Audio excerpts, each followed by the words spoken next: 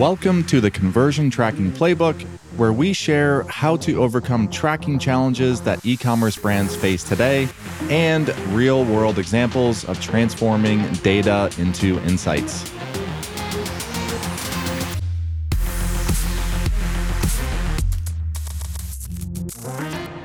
Welcome back to another episode of the Conversion Tracking Playbook. I'm your host, Brad Redding, and today I'm going to share my process. I'm going to call it my 30-minute analysis process when I am going into a new site, whether it's one of our customers or just generally browsing around, but my process for breaking down their analytics. So many times I will come into this type of analysis without having any direct connection to what's going on marketing wise or with the brand or the owners, etc. And working with our team just to see where we can extract insights to deliver value and ultimately help our customers make more money, which ultimately they are trying to do. And hopefully if you're listening to this, that's part of what you are doing as well in e-com and hopefully converting more customers. So before I go through my 5 different tactics, I'm going to share some goals that I have. Number 1, I tend to want to focus on where I can make the biggest impact and not get stuck in the weeds on things that won't move the needle. So for example, if there is a very small feature that may not be used very often, I'm not really going to spend a whole lot of time on that or really care if it has a low engagement or low activity rate. On the other hand, if I see the checkout funnel is 70%, so 70% of people that start checkout, complete checkout, I'm really not going to spend much time there either, because moving that from 70 to 80% in my experience is going to be very difficult and not likely. So again, I'm not going to make that big of an impact, even if we are testing different things inside of checkout. The next goal is almost the opposite, is finding quick wins. Many times this will come via event tracking, or just browsing the site and looking as you're going through doing your qualitative assessment. When you're essentially going through your analytics or event tracking reports, you're generally going through the site, whether it's on your phone, which you should be on your phone. Don't make the mistake of only going through on your desktop, because it's likely less than 20% of sessions are actually using the desktop. Most are going to be on the phone. So that's something just we started doing a year or 2 ago, is stop pulling up on the laptop, just pull it up on your phone and use that as the default to go through. In any case, again, the second goal here is finding a quick win that can be potentially very small, but easy fixes. And this is just, it's kind of like your checklist when you get up in the morning or the week and you just want to knock a couple things out and feel accomplished. That's what this is. You don't want every insight, everything that you might be potentially delivering on or embarking on to improve. You don't want everything to be a massive project that, again, you might not see that come to fruition for a couple days, weeks, etc. So that's the second goal, is just trying to find some quick wins. The third is, this is just more of one of those things that I've learned over the years. You can't try to fix the entire funnel all at once. This is what a redesign generally is trying to do. You're trying to fix your entire site at the same time. That generally doesn't always happen the way that most plan. And I like to take that same approach when going in and doing some analysis or reviewing a site, is I'm not going to try to improve every part of the funnel. So the top of the funnel, trying to get people past their landing page, trying to get people to the right product, trying to get people to add to cart, proceed to checkout, convert, etc. So generally try to stay away from the silver bullet for the entire site. And then the last goal when going into these type of exercises is hopefully a fairly obvious one, but show the data. Show me the data. Show you the data. I generally don't want to just throw my ideas out there without having any data behind all of them. There is one thing in my 5-step process that I'm going to share that doesn't involve data, but in general, if I'm recommending or if we are recommending any improvements, we want to be able to show the data and give our reasoning behind that. So that's the goals going into this type of exercise. Now I will get into my 5-step process, and hopefully this can spark some ideas for you as you go through your own analysis. Number 1, I need to see and understand what the general funnel looks like. So I mentioned it a minute ago about the number of people that are making it past the landing page. And that could just be simply getting halfway down the page, watching a video, signing up for an email, or progressing to the next page. But how many people are making it to the next step in the process? How many people are making it to ultimately a collection page and or a product page? How out of people that make it to a product page or a quick view on a collection page, what percentage are adding to cart? For those that add to cart, how many are initiating checkout? For those that are starting checkout, how many are completing their purchase? So that is just what I would consider a very general funnel, the easiest report in Google Analytics, UA, asterisk, GA4, I won't get into. I'll be doing a lot of asterisks, I think, for the next year when referring to GA. But this is the easiest report to pull up. They'll get you about 75% of the way there with what I just mentioned is going to be your enhanced e-commerce shopping behavior and the checkout behavior if you have that set up. But even the checkout behavior, kind of throw that checkout behavior report out in Universal Analytics just because with Shop Pay or if you have upsells or recharge or other subscriptions, that report was created on a very strict, everyone has to go through this step 1, step 2, step 3. And that's just not the reality and the way things work today, especially when you start thinking about abandoned carts and where they're coming into checkout, etc. Again, just to restate that, the first thing I'm going to analyze is what's the general funnel look like? I'll use the checkout example. So if I see an area of the funnel, and this is something that we'll do with the team and Kirby and Andrew and others, we'll pick out and see, okay, if the add to cart to initiate checkout. So again, just looking at that mini segment of if 100 people add to cart, how many are actually proceeding to initiate checkout? If that's something like 40, 50, 60, probably more like 50, 60 plus percent, that's pretty solid. So in our opinion, based on what we see, that's a very solid number. And then if their checkout to checkout completion rate is, again, north of 50 or 60%, I'll usually just put like a green, so think green, yellow, red. That's pretty green to me. And then start working my way back and seeing, okay, is it a struggle to get people to the product pages? Is it a struggle to get people past the landing page if you have any funnels like through content or just funnels that influencers are going through, et cetera? If those are red, where we're only seeing 30 to 40% of people actually making it past that first step, or even on the product page, if you think about just people on a product page, if we only see 5%, less than 10% of people adding to cart, that would be another big red flag where it can be easy just to hyper focus on what's going on the product page. Do I need confidence boosters? Do I need free shipping call out? Do I need better size guide or things like that? That's pretty easy. That's an easy one to default to, but sometimes you have to take a step back and think about, are people even getting to are you driving people to the right product? Are they getting to the right product in the first place? And that problem actually could be solved a little bit farther up the funnel. So that's the first thing that I'll do is, again, just I want to understand in general what part of the funnel needs the most attention, and then just start digging into there and start breaking down landing pages and different performance in that regard. So that is the first step in my process. The other thing to call out here is you can just look at all devices, all traffic, but if you really want to get granular and if you have the comfort and expertise to do this, you can start segmenting down. So segmenting by device or by new versus returning user or even by channel as well.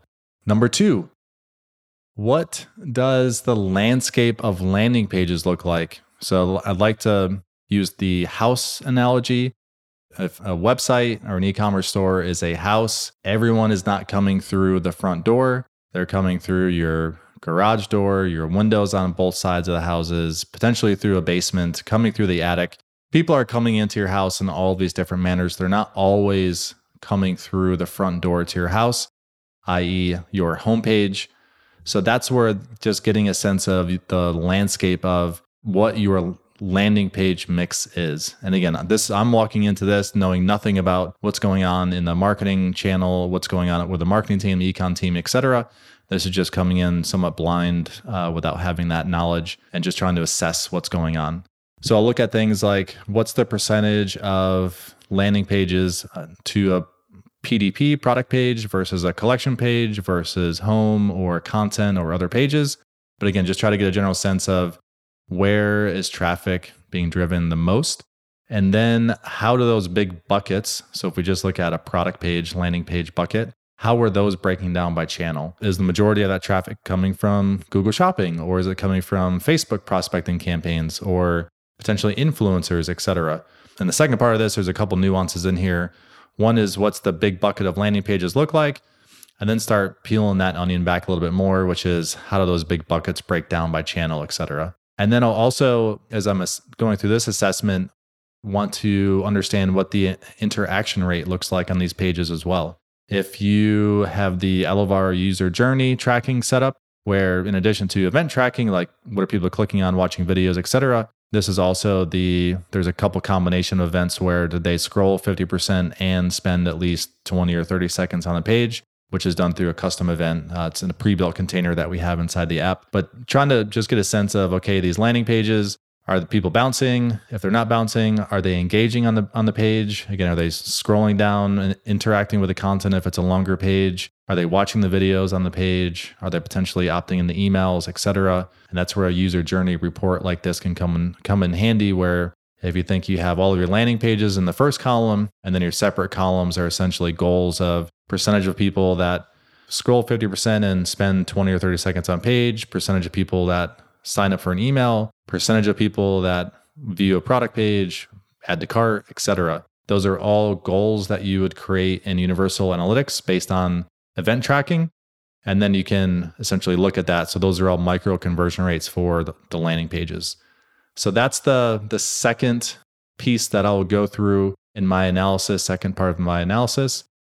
Number 3, this is my second favorite, event tracking. And a little bit of bias here just with our Chrome extension. And we've been really deep in event tracking for GA for many years, and I feel like it's given a lot of our customers an edge over the years, because it just unlocks that additional data where they can make multiple improvements that majority of other brands are not going that deep in event tracking or data. But this is looking at, if you think very simply, I will go to our homepage. So your event category is homepage, and then just look at all of the different events that are associated to that homepage. So very simply, think about main navigation, which is global, not necessarily homepage, but what are people clicking on in my main navigation? Are there navigation items that have low activity and low conversion rate? If so, I'm going to test getting rid of those. How many people are engaging with the hero banner or content blocks on the homepage? What's the interaction rate of people that are clicking on the Instagram block or watching a video, whatever it might be? Moving on to the product page. So what are people doing on a product page? How's the you may also like product performing? How's the size guide performing? There's a new guess the test video that we have with Kirby where he tested 3 or 4 different variations of a size guide on a product page, because he saw that there was an event. So the size guide interaction event on a product page had a really high conversion rate, but it had a low engagement rate. It was somewhat hidden. So they tested making that size guide more prominent, assuming that if we get more people clicking on it and the conversion rate maintains, it'll lead to an overall increase in conversion rate. So that's a perfect example. And again, there's a video on our YouTube channel. You can watch that in action and see what it looks like. But those are the nuanced events that if you have it set up properly, where you bucket your events by page. So event category equals homepage, event category equals collection page, event category equals product page, event category equals cart. And then all of your event actions they just describe what the user is doing. And again, either you set this up on your own, you use our Chrome extension, or we set it up for you. But that's what we are ultimately trying to do here, is just give you more insight into what people are doing on page and if that's leading to conversions or not, or friction in the process. I don't think I've ever gone through event tracking when doing this on a page-by-page basis and never walked out with okay, that's pretty interesting and probably something that if we fix will make a big impact. You'll always find at least 1 or minimum 2 little nuggets here. And it's typically fun because you're looking at your work, your designs in action on page. So that's number 3. Number 4 is I will look at micro funnels. So let's say I got through number 1, 2, and 3, looked at the overall funnel, broke down the landing pages and the different buckets and where are people going and how does that performance break down by channel. And if there are different channels that need to be tested further, then come up with some ideas to test there. And the one, number 3, which I just mentioned, which was going through event tracking by page, maybe you don't have that set up, or maybe the site that you're looking at doesn't have it set up. This is where the micro funnels can help fill in that gap of finding, just going one layer deeper into your site analysis. So this is looking at quizzes. Many sites have quizzes, product catalog quizzes, or potentially just content type quizzes. How do they perform? If they perform very well, so someone that starts a quiz, there's an 80% completion rate, and the conversion rate for those users is significantly higher than other users that don't complete the quiz, then that would lead to, hey, maybe we should test making this quiz more prominent, put it in the main nav, or have a pop-up flyover or something similar. Another microfunnel would be something like your add to carts on a collection page. So I'll try to look at those type of activities of, okay, that's people are going to a collection page, and the hope is that the quick view add to cart will save that step or that click or page load where someone has to go to the product page and get them farther down the path. So how does that funnel compare to those who actually go through the more prototypical process of going to the PDP, adding to cart, etc.? Another one, your mini cart. So looking at your mini cart, how many people are engaging with the add to cart upsells in the mini cart? Is that helping or hurting conversion and revenue per visitor? Content funnels. Are you driving people or pulling people in through content pages like Perfect Keto or Bulletproof, or some other customers that we have do an amazing job pulling in people through content? Most aren't going to expect someone that comes in, searches for how to get started on a keto diet, and they land on a Perfect Keto page, and not expecting them to purchase right away. But you want to look at, are you getting them one step down the process? So that could be, is that person getting on an email list or going through a quiz or potentially reading a second page? So if they're reading a second page, then you could potentially bucket them in remarketing and just remarket to them a little bit more aggressively than those that bounce and don't spend a whole lot of time on page. So that's another area that I'd look at microfunnels. Landing pages too. So if you have a custom funnel, think ClickFunnels type, but more of a custom designed funnel on site, we'll go through that. I'd want to analyze, especially if it's a high percentage on a landing page report, is just see how those type of pages are performing. So that's number 4, microfunnels. So just looking at what makes the site a little bit unique and how would I analyze that a little bit further. And number 5, not my favorite. My favorite will be the bonus.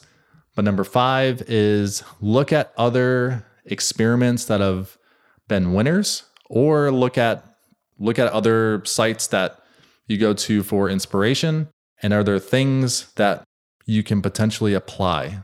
So if I know that a particular experiment or test has won on multiple sites, I'll look at that and see, okay, could we apply that same experiment and feel pretty confident that it'll work for this particular site as well. So that is another one that sometimes if you have a bunch of easy winners or good winners that you can apply, this could even fall into that quick win in the goal of getting into one of these data analysis assessments.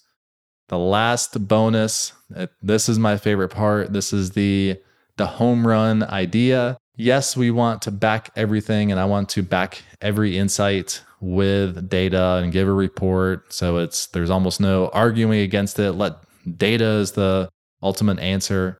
But if we only made decisions based on data, then we would not be very innovative. Most of the innovative ideas, they're new. They're someone creative came up with them, or potentially a group of people were talking about something, and they came up with an amazing idea and implemented it. So in Elevar, this is something we talk about anytime we go into one of these types of projects and going through and breaking down a site, is if we are recommending 5 things or 10 things or 10 experiments, 10 insights, whatever it might be, we want to include maximum. We don't want 10 home run ideas. 1 home run idea. And this is I think this could work well for this site. And sometimes you might be able to compare. So there's a great book called Decoding Greatness that talks through this, where you can look at something else that has nothing to do with what you're doing, a different industry, potentially different process, et cetera, but take something that worked very well in a different environment, and you apply the learnings to the current environment. And that is where the home run idea has worked and has failed many times, but it's always something that we're pushing is what can be something that is out of the blue that can end up being a home run. So that would be something that I would recommend to you is, yes, use data, bring data-driven insights, test them, validate them, do surveys if needed, but also don't be afraid to think outside the box and come up with your own home run idea. So that is my 5-step process to a data analysis deliverable. And I hope this resonated and gave you a few ideas. If you have any thoughts, feedback, questions, shoot me an email, brad@getelevar.com. And that wraps up this episode, and I'll see you next time. Did you enjoy today's episode? If so, we release 2 new episodes per week, so be sure to subscribe to this podcast on Spotify, Apple Podcasts, or anywhere else that you subscribe and listen to your podcasts. I also have a favor to ask. I'd really appreciate if you could leave a comment or a review so I can learn exactly how to improve future episodes for you. And last but not least, if you want to connect with me, find me on LinkedIn by searching Brad Redding at Elevar. That's ELEVAR. Or you can DM me on Twitter. My handle is I am Brad Redding. I look forward to connecting with you. Thanks again.